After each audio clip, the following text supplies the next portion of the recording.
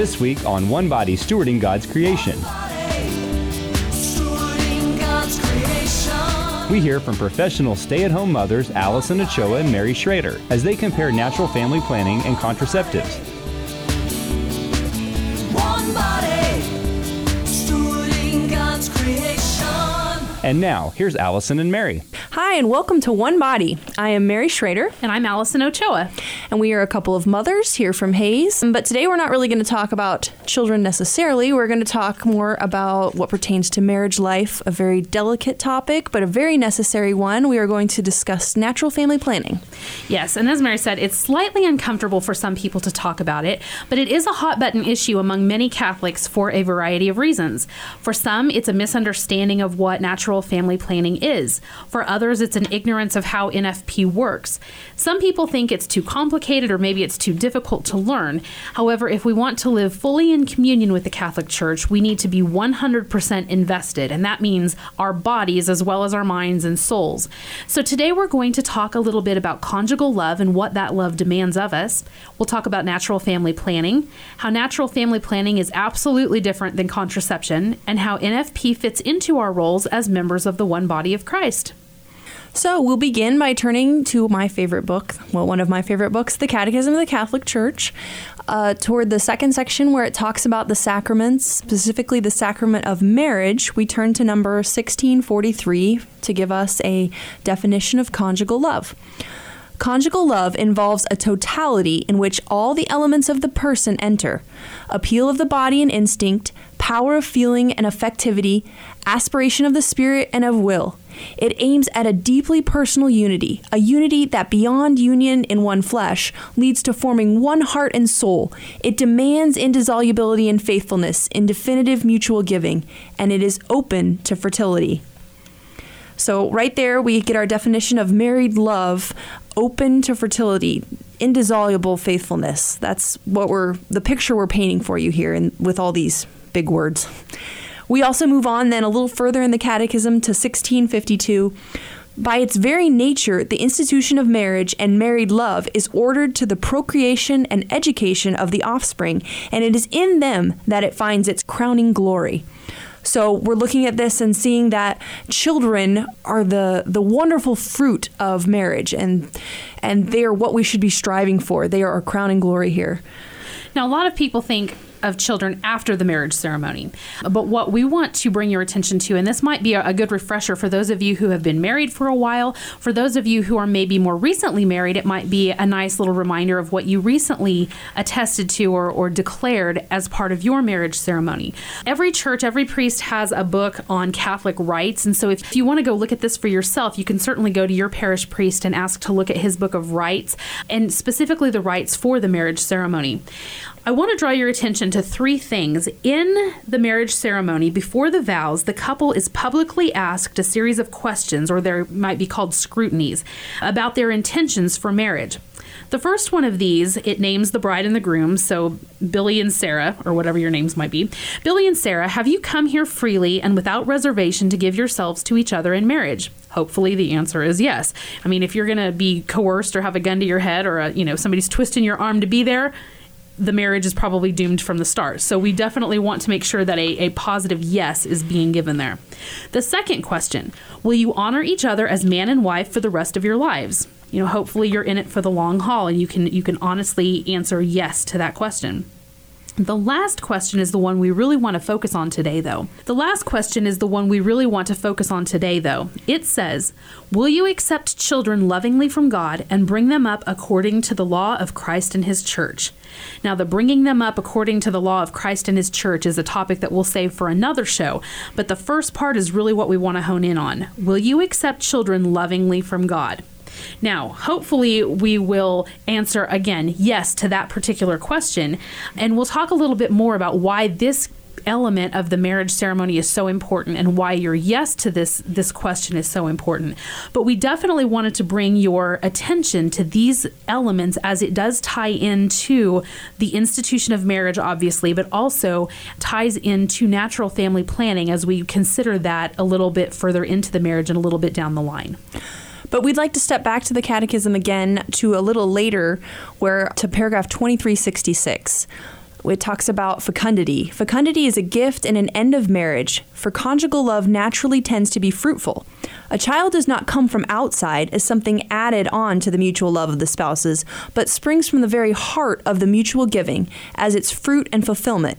So the church, which is on the side of life, teaches that it is necessary that each and every marriage act remain ordered per se to the procreation of human life. This particular doctrine, expounded on numerous occasions by the magisterium, is based on the inseparable connection established by God, which man on his own initiative may not break, between the unitive significance and the procreative significance, which are both inherent to the marriage act.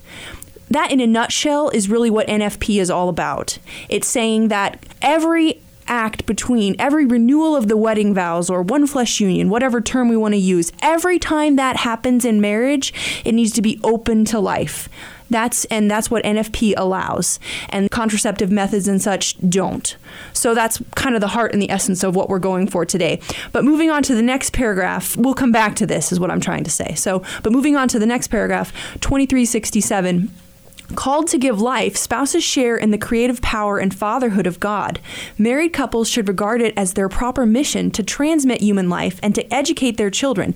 They should realize that they are thereby cooperating with the love of God, the Creator, and are in a certain sense its interpreters. They will fulfill this duty with a sense of human and Christian responsibility. So to unpack this a little more, I want to turn to an article called Contraception, Why Not? By Janet Smith. She's one of our modern day social scientists. She currently holds the Father Michael McGivney Chair of Life Ethics at Sacred Heart Major Seminary in Detroit. And she's published a lot of articles and books and things and spoken all over the country. But from her talk, Contraception, Why Not? She basically talks about how God creates every soul. And I'd like to take you a minute and just read a little bit from her article so you can really get a picture of this. She says that conception is an astonishing thing, for it involves a creative act by God. A sperm does not have an immortal soul, an egg does not have an immortal soul, but human beings do. So where did we get the immortal soul? We didn't get it from the sperm, and we didn't get it from the egg. Only God can create that human soul. And when God creates a new human soul, he does what he did at the beginning of the universe. He brings into existence something that did not exist before. He makes something out of nothing.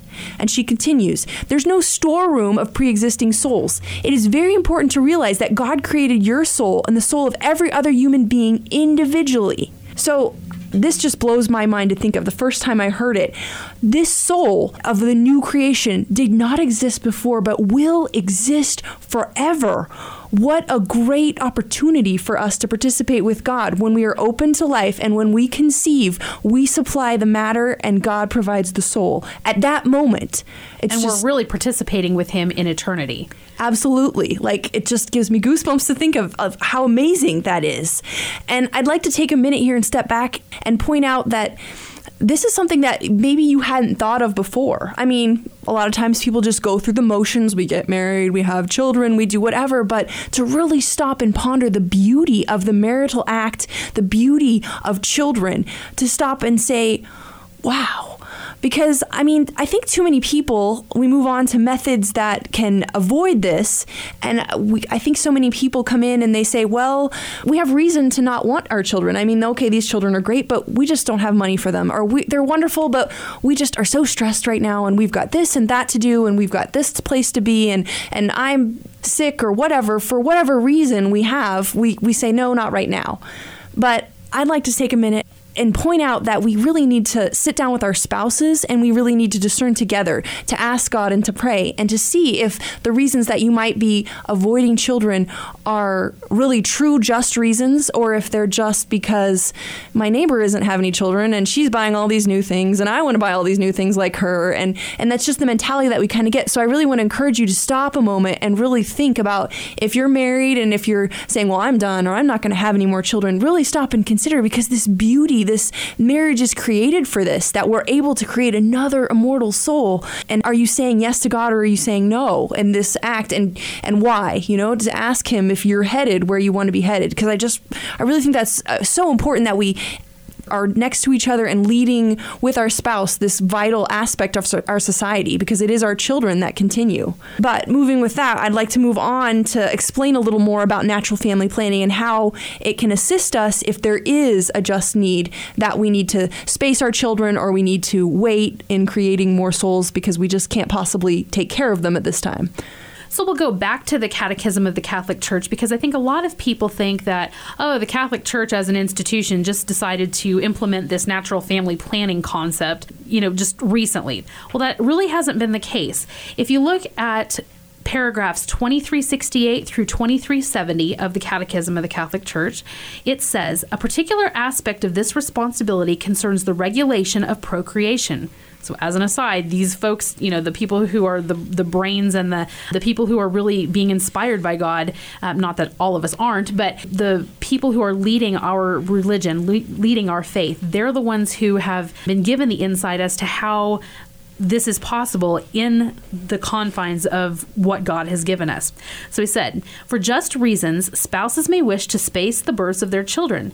It is their duty to make certain that their desire is not motivated by selfishness, but is in conformity with the generosity appropriate to responsible parenthood. Moreover, they should conform their behavior to the objective criteria of morality.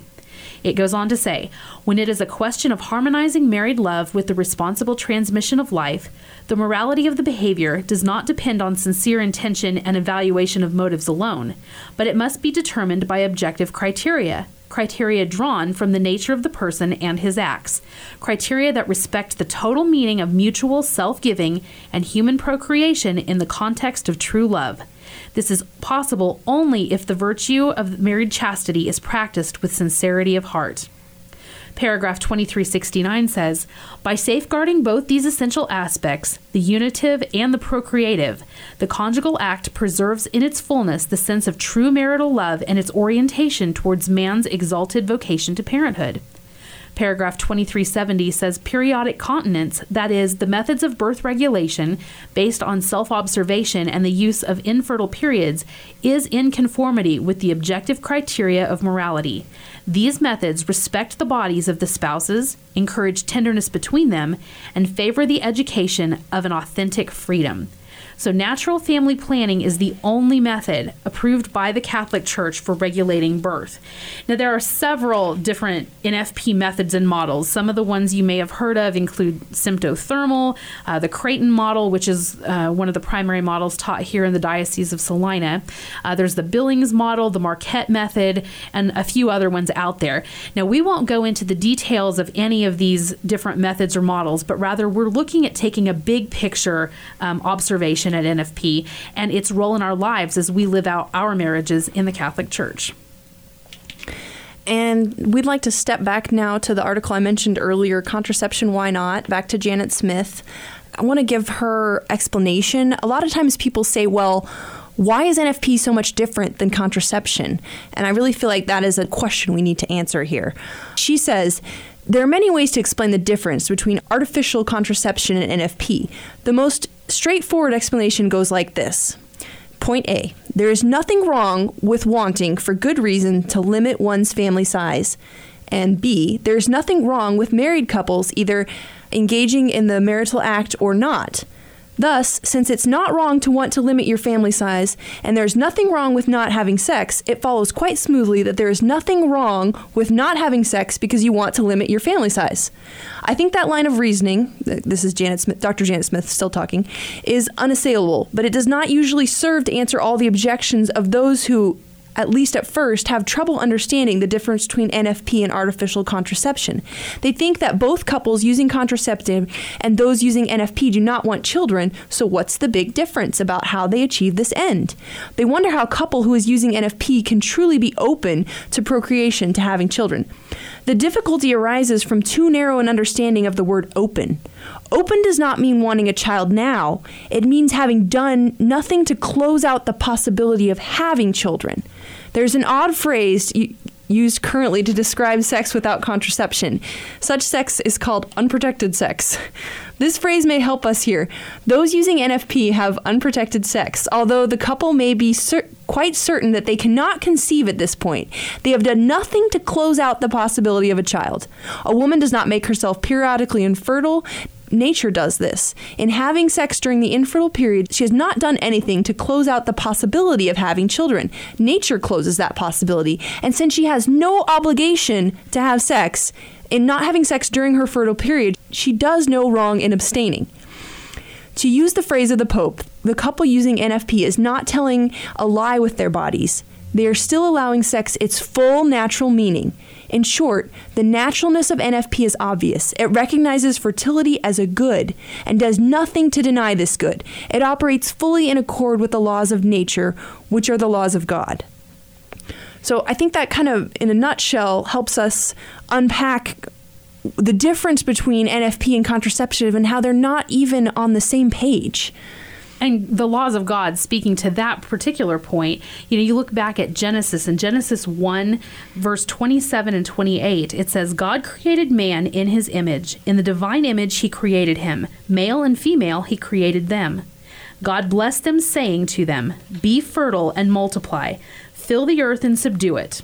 So right there, you're being given the directive from God. He's giving us our marching orders, be fertile and multiply. He expects us to not put anything between us and his plan for filling the earth and subduing it. So to gain a better understanding of what NFP is or does, we need to examine contraception and contraception's drawbacks, and then we'll see that NFP in and of itself is the complete opposite, a complete 180 from everything that contraception is and teaches. Again, taking from Janet Smith, she's kind of our go-to gal in terms of NFP and fertility for the purposes of this program. But in her presentation, Contraception, Why Not?, she quotes John Paul II. She said, John Paul II maintained that contraception is an impediment to total self-giving. He maintained that it is a contradiction to say, I love you, and then to have contraceptive sex. He said that the act of sexual intercourse is meant to be an act of complete self-giving. It means I give myself to you in a way in which I give myself to no other. How many in our culture can say that? It also means I find you immensely attractive. I want to give you great pleasure and I want to receive pleasure. And it means I'm open to having children with you. Contraceptive sex means I want to have a great physical pleasure with you. It's a minimal statement. Well, Mary, I don't know about you or anybody else listening, but I know that I would rather have the fullness of the gift rather than just a bow. Or a few little pieces. Absolutely. Yeah. Okay, this has been all a very weighty topic and serious. I want to stick with Dr. Janet Smith for a little bit, but I want to kind of lighten the mood. In her presentation that she gives, Contraception, Why Not?, which is gigantic, by the way, and I would encourage you to go online and find it and read it or listen to it because she's got so much good stuff. We just couldn't possibly touch on all of it. But at one point, she does a study with monkeys and contraception. So in this study that Janet Smith refers to, basically, they have a group of monkeys. And the alpha monkey of this tribe, named Austin, chose 3 female monkeys to be his exclusive sexual partners. Austin had a grand time with these 3 female monkeys. Then the researchers injected Austin's 3 females with the contraceptive Depo-Provera. Austin stopped having sex with them and chose other female monkeys to be his sexual partners. Then they contracepted all the females in the tribe. The males stopped having sex with the females and started behaving in a turbulent and confused manner. Doesn't that just crack you up? And doesn't it sound a little bit like some people in our culture today where people are acting in a turbulent and confused manner? And I wonder if maybe not necessarily contraceptives being the sole reason, but, you inject something into the culture that's outside of its natural capabilities or outside of its natural productions, and I would guess that you're probably going to have problems. And in this study, the anthropologist goes on to speculate that one of the reasons that women are dressing so immodestly is that they're not attracting men because of their fertility. They have to do sort of bizarre things in order to attract a male. They aren't attracting them simply by their fertility since they're not having fertile cycles. So he goes on to speculate that this could be a real concern. Like, this could be one of the reasons that our society's unraveling and that we're having such issues with modesty and such issues with all those different, influences could be caused by the fact that our women are out of whack, which causes our men to be out of whack, and then our whole society kind of crumbles. But so that was one aspect of Janet Smith for you there. But another, as she goes on talking about NFP, another topic she touches on is that it's an insult to women. And I just want to quote her directly because she puts this so well. She says, I think contraception is an insult to women. Instead of women saying fertility is a great gift, fertility is healthy. I'm not going to mess with my fertility. I'm not going to put massive doses of anything in my body to mess up my fertility. Women basically apologize for their fertility. They say, I'm sorry, when I have sex, I may get pregnant. Sure, I'll be glad to mess with my body to correct this humiliating and inconvenient feature of my sex.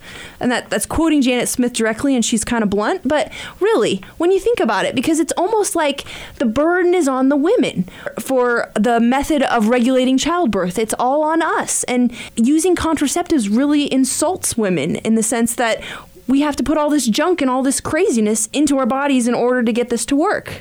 Well, and speaking of putting junk into our bodies, the chemicals that are involved in methods of contraception that are available today are it's ridiculous, the amount of just nastiness that's involved in some of these methods of birth control. And there are so many people out there today who are obsessed, or at the very least, they're really careful to the nth degree about eating organic or eating unprocessed or all natural foods or non-GMO or using 100% natural things in their houses or wearing organic clothing or whatever the case might be.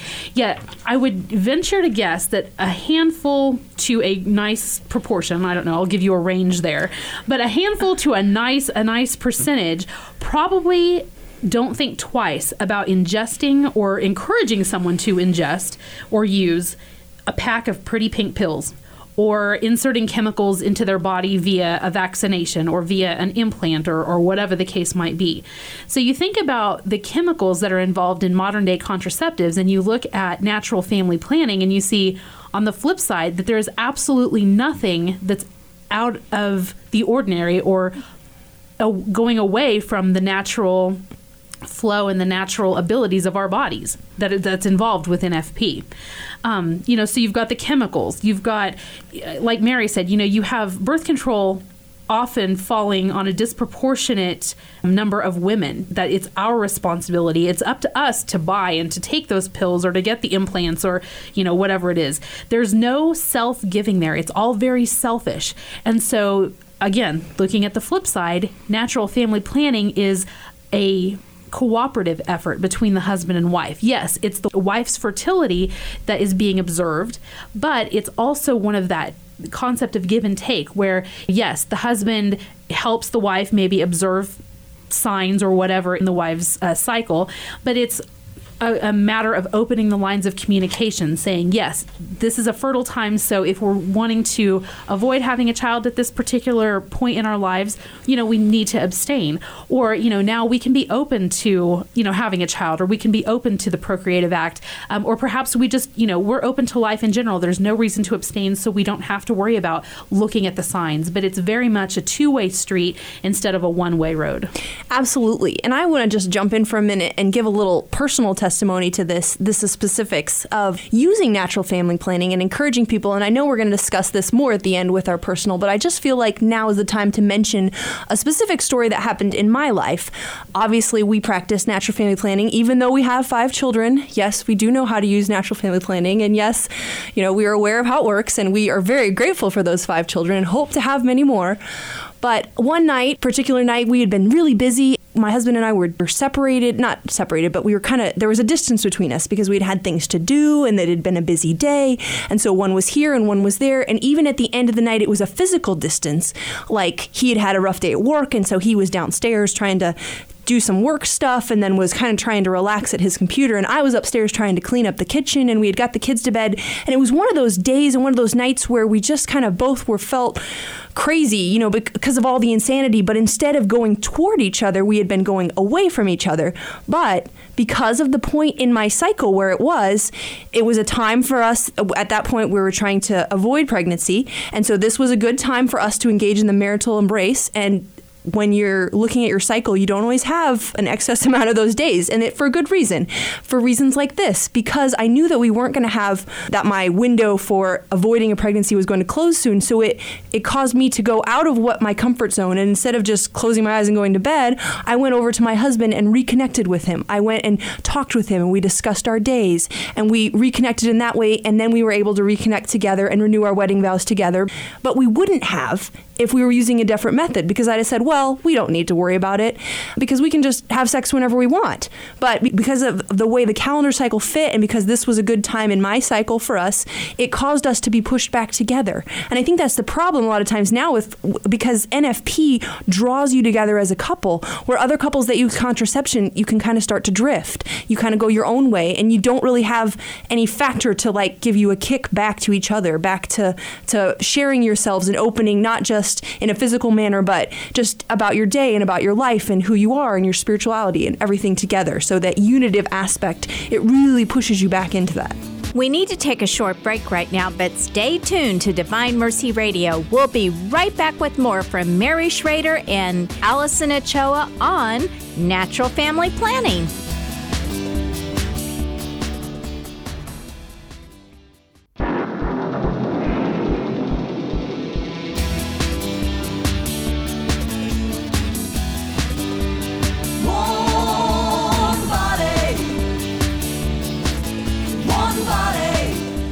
We're back with Allison Ochoa and Mary Schrader, comparing natural family planning and contraceptives.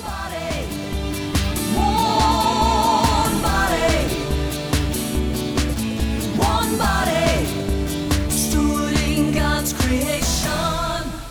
And now, here's Allison.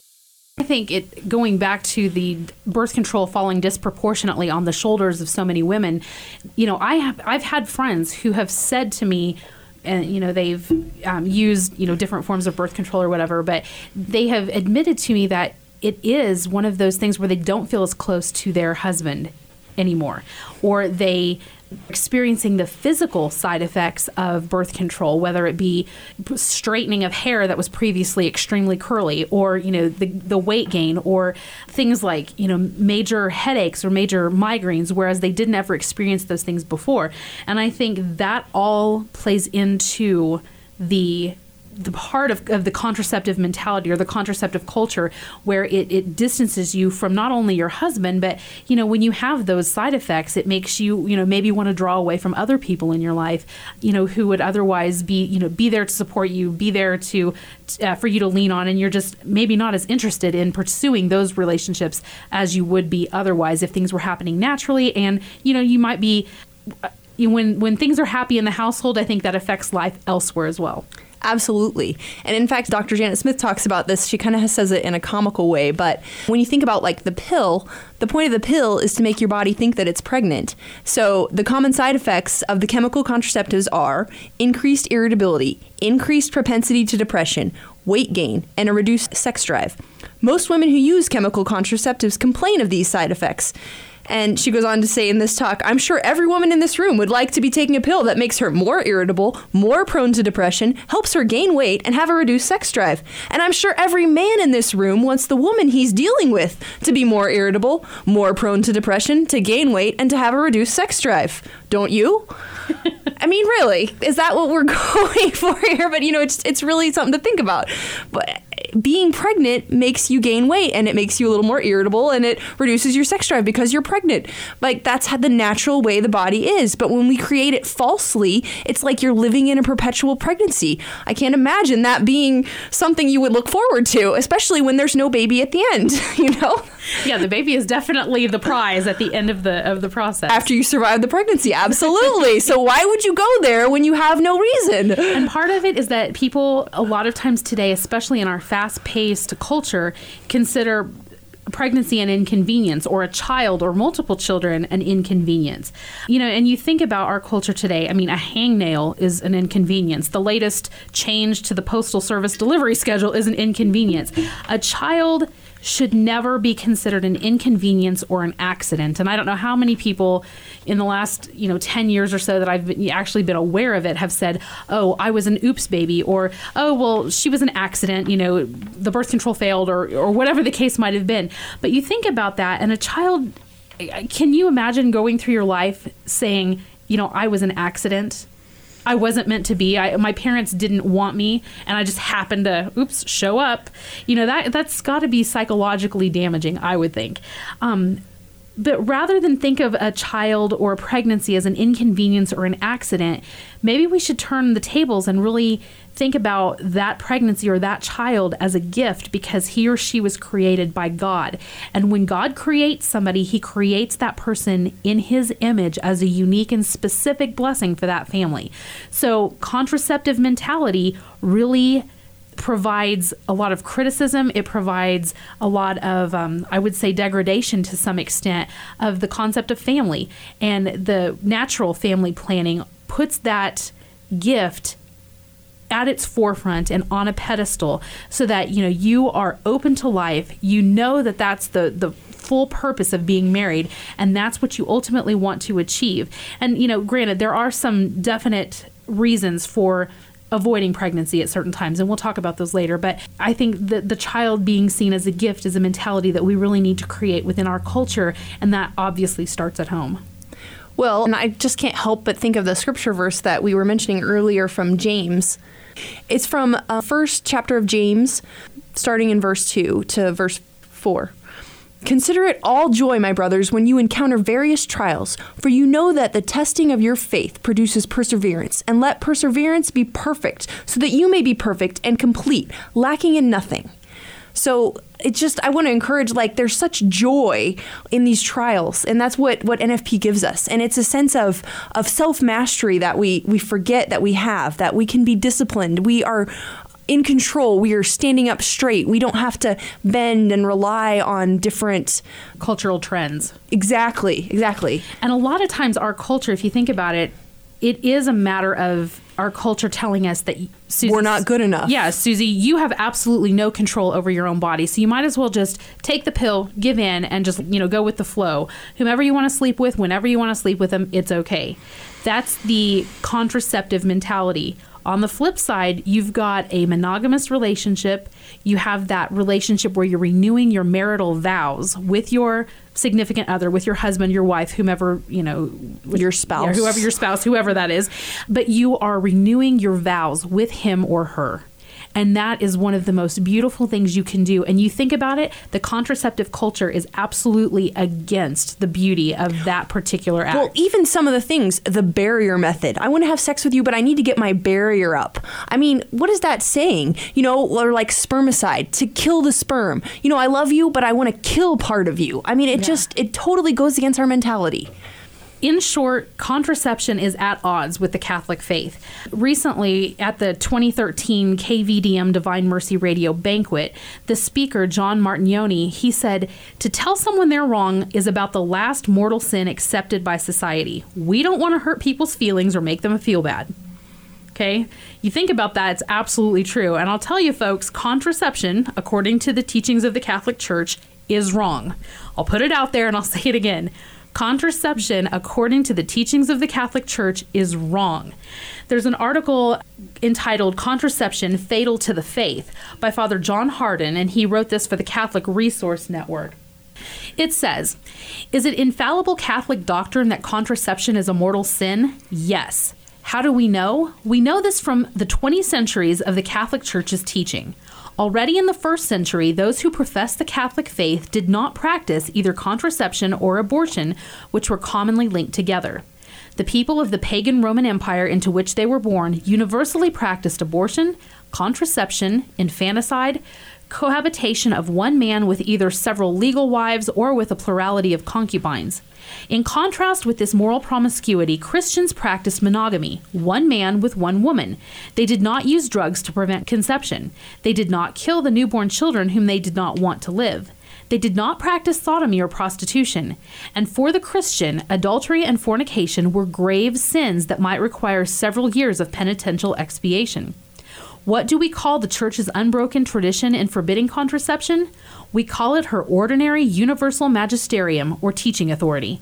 This has always been considered a proof of infallibility, or from another perspective, irreversibility. What do these two terms mean?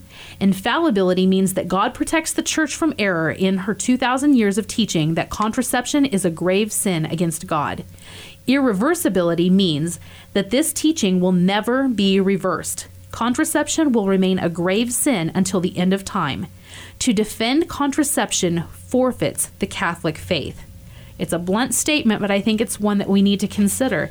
If we're considering ourselves professed Catholics, if we're professing the faith and saying, I belong to the Catholic Church, we have to be 100% all in. Earlier we discussed the public declarations made by the man and woman at the Catholic marriage ceremony. To recap, we ask, are you there freely? Are you in it for life? And the last question, and the one that really ties in with a natural family planning, is, will you accept children lovingly from God? That's the first part of that last question, and the one we want to focus on. But logic would dictate that if you said yes to the last question, will you accept children lovingly from God? If you said yes to that question, but you begin or continue to use birth control, whether that's via vaccination, implant, pills, condoms, whatever it is, you in fact were publicly lying before all the people that were in attendance at your wedding and before God himself. And I would venture to guess that none of us would want that burden on our shoulders to say, I lied at my wedding ceremony. I lied before the priest. I lied before God himself. I lied before my mother and father and, all the people who were there witnessing those vows and acting as witnesses before God and civilly, who were there to observe these wedding vows. I would not want that burden on my shoulders to say I lied. And if you missed that question when you got married, you can start now. So don't consider this, oh my goodness, I don't remember that. Because you can look back. I know a lot of times when we get married, we get so caught up in the hustle and the bustle and the craziness of the day. And there's so much to remember that when you go through the actual ceremony, your brain could be, who knows where you were. Yeah. And you're barely being able to see straight. But keep in mind that we're just letting you know now that this is what happened. And so it's such a great moment. And that's what you professed if you said yes. So let's go ahead and live it now. Yeah. And that's one of the great things. That's one, we talked a little bit, Mary and I, in prepping for this, and we came across that John Martignoni comment about, telling people they're wrong is the last mortal sin acceptable by society. And you think about that, and there's a line between saying something that is just black and white, here it is, I'm going to cut you off if you don't change the error of your ways. But we say it with love. Absolutely say that there's always the chance for redemption. God's mercy is infinite, and that's the wonderful thing about being able to go to the sacrament of confession and experiencing that loving mercy to clean up anything that might have happened in the past and to really start fresh and start new. And to live the joy that is meant to be there, the joy that can be hindered and from not being open and not receiving children if that's happened in the past. But because we see it as a burden, but there's so much more, the blessings that just flow from that, from following what the church has taught us. And one of those blessings, and it comes right from Matthew chapter 18, verses 3 through 7. Jesus in this teaching to the disciples said, "Amen, I say to you, unless you turn and become like children, you will not enter the kingdom of heaven. Whoever humbles himself like this child is the greatest in the kingdom of heaven. And whoever receives one child such as this in my name receives me." Now, there's a study note in my copy of the Bible that regards the statement about becoming like children. And you think about being a married couple and you think about, I don't want to be immature like a child or whatever. But what Jesus was saying and what the authors or the author of the book was saying is becoming like children. That means that the child is held up as a model for the disciples, not because of any supposed innocence of the children, but because of their complete dependence on and trust in their parents. Well, in turn, you think about Jesus' example to his disciple. They were completely dependent upon and trusted in him. And that's us as married couples. We need to put our complete dependence and complete trust in Jesus to provide for us. If it's a matter of, we have a couple of children, but we're going to be open to whatever life Jesus happens to bless us with through that marital act. So we're very much open to that. We trust that he will provide for us, that he will, cover us in his graces to give us the opportunity to handle whatever it is that he gives us with grace and with strength. Absolutely. This is such an amazing moment where we kind of open our cups to God, and it's almost like an expanding of your cup. You want to fill it with his grace. It's almost like pulling out the bucket. It gives you a greater capacity to receive from God. The more you push yourself out into the limits, the more you open up, especially in this capacity, because like having a children, it really just stretches you in every way so that God can fill you even more with more grace and more blessing. And you can learn to lean even more on him, which is our goal. We don't believe that the church teaches this lesson in error. Obviously there are going to be some people who say, well, there are just parts of the faith. Maybe it's this concept of natural family planning or of not using birth control. Maybe it's that. But, there's just parts of the faith or teachings of the Catholic Church that I think are wrong or that I don't believe in. Again, and this was something that John Martignoni said at the Divine Mercy banquet that I thought was so poignant and so fitting for this particular topic. He said, why would you be a member of a church who you believe is teaching error? I think that's a good question, especially for those of us who may question, teachings. And there's absolutely nothing wrong with questioning. There's absolutely nothing wrong with asking questions or wondering why or how or whatever the case might be. There's absolutely nothing wrong in that. And we want as many people as possible to be carried to heaven with us. That's our goal as professed Catholics and professed Christians. But I think it's worthy of our contemplation to want, to say, is there a specific reason why I don't agree with this teaching? Is there a reason that I feel this is wrong? And if that's the case, do the research, find out what Absolutely. The Catholic Church teaches, talk to a priest, go online, the U.S. Look Conference. at the catechism. Yes, the U.S. Conference of Catholic Bishops has so many resources, including the catechism on their website. And there's a ton of other websites and books that you can go to, but really delve into that thought and give it a good amount of time to just contemplate that and ask yourself, why is it that I believe what I believe about this particular teaching or don't believe about this particular teaching? And I think you'll find that the immense graces and the immense blessings that God provides us when we fall in line with, the teachings of the church, they'll be beyond our wildest expectations. Absolutely. That's very well put, Allison. We talked a little bit earlier about there being grave reasons or just reasons for avoiding pregnancy and using natural family planning to avoid a pregnancy. Mary talked a little bit about that earlier, and I think just from my personal perspective, you can have things as serious as a medical condition that would require you to avoid a pregnancy. There are things where perhaps someone just lost, you or your husband or you and your wife, one of you just lost your job. That obviously puts stress on a marriage, and that would not be the best time to try to conceive a child. And so therefore, there are legitimate reasons to use natural family planning to try to avoid a pregnancy for a time. Yeah, we really want to point out, I know that sometimes the church is labeled kind of erroneously said that, we have to have as many babies as we possibly can. That is not what we're saying. Natural spacing of children for the health of the women and for your sanity, that's totally understandable. And justifiable. Absolutely. Yeah. Just from my personal experience, I had a cancer diagnosis back in 2007, and upon I'd been married for a couple of years, and at that point, my husband and I were open to, if God wants to give us a child, great, we'll lovingly accept it, and we'll have a happy little family and just do the best we can as parents. And I think that's kind of the goal for every first-time parent is, oh yeah, I'm just going to do the best I can, and hopefully everything turns out in the end.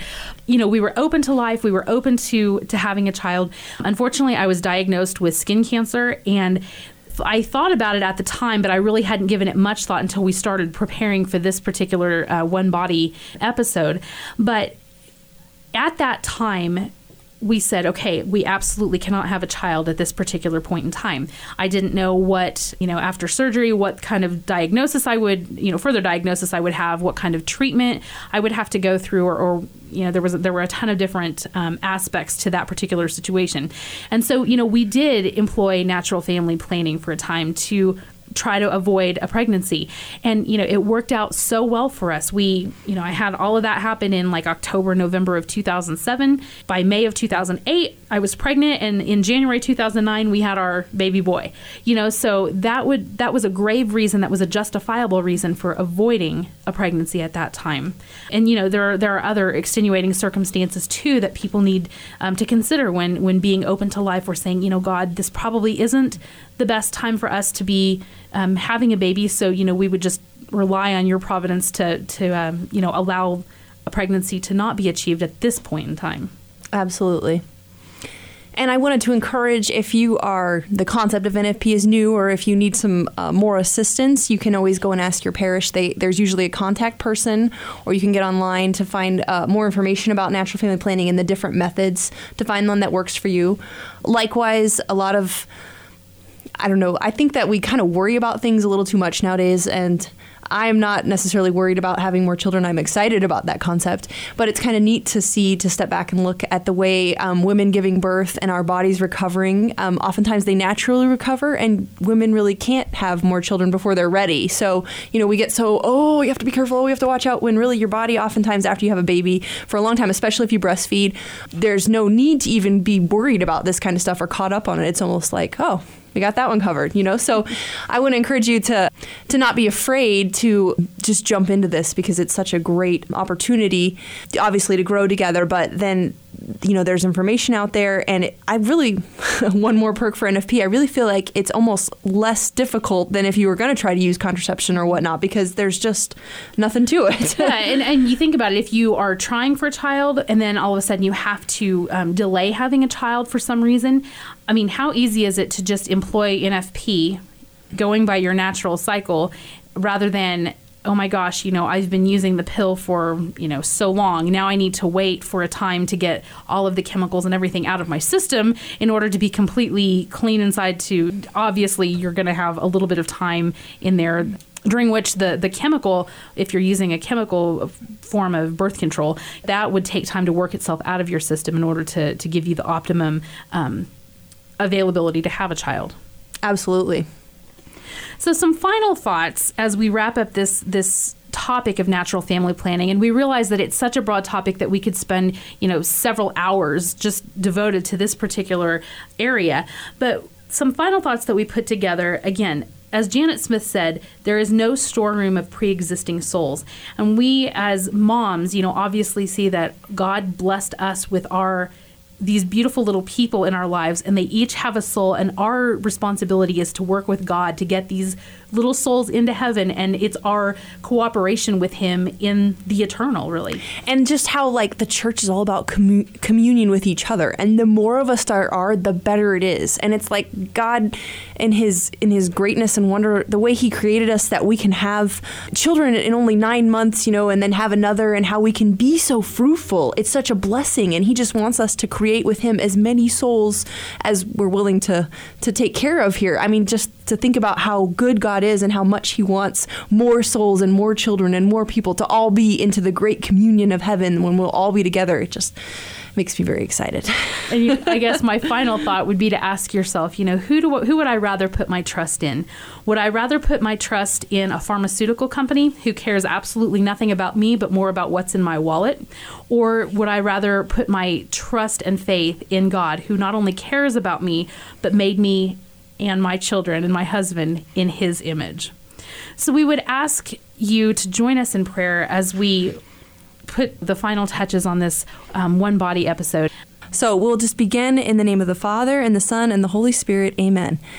And dear God, we just ask that your blessing would pour out upon your church today and anyone who may have heard this. We ask it for our own families.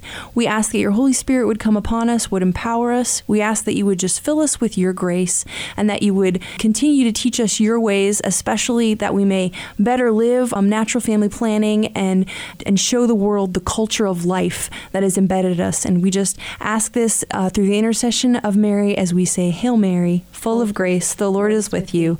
Blessed art thou among women, and blessed is the fruit of thy womb, Jesus. Holy Mary, Mother of God, pray for us sinners, now and at the hour of our death. Amen.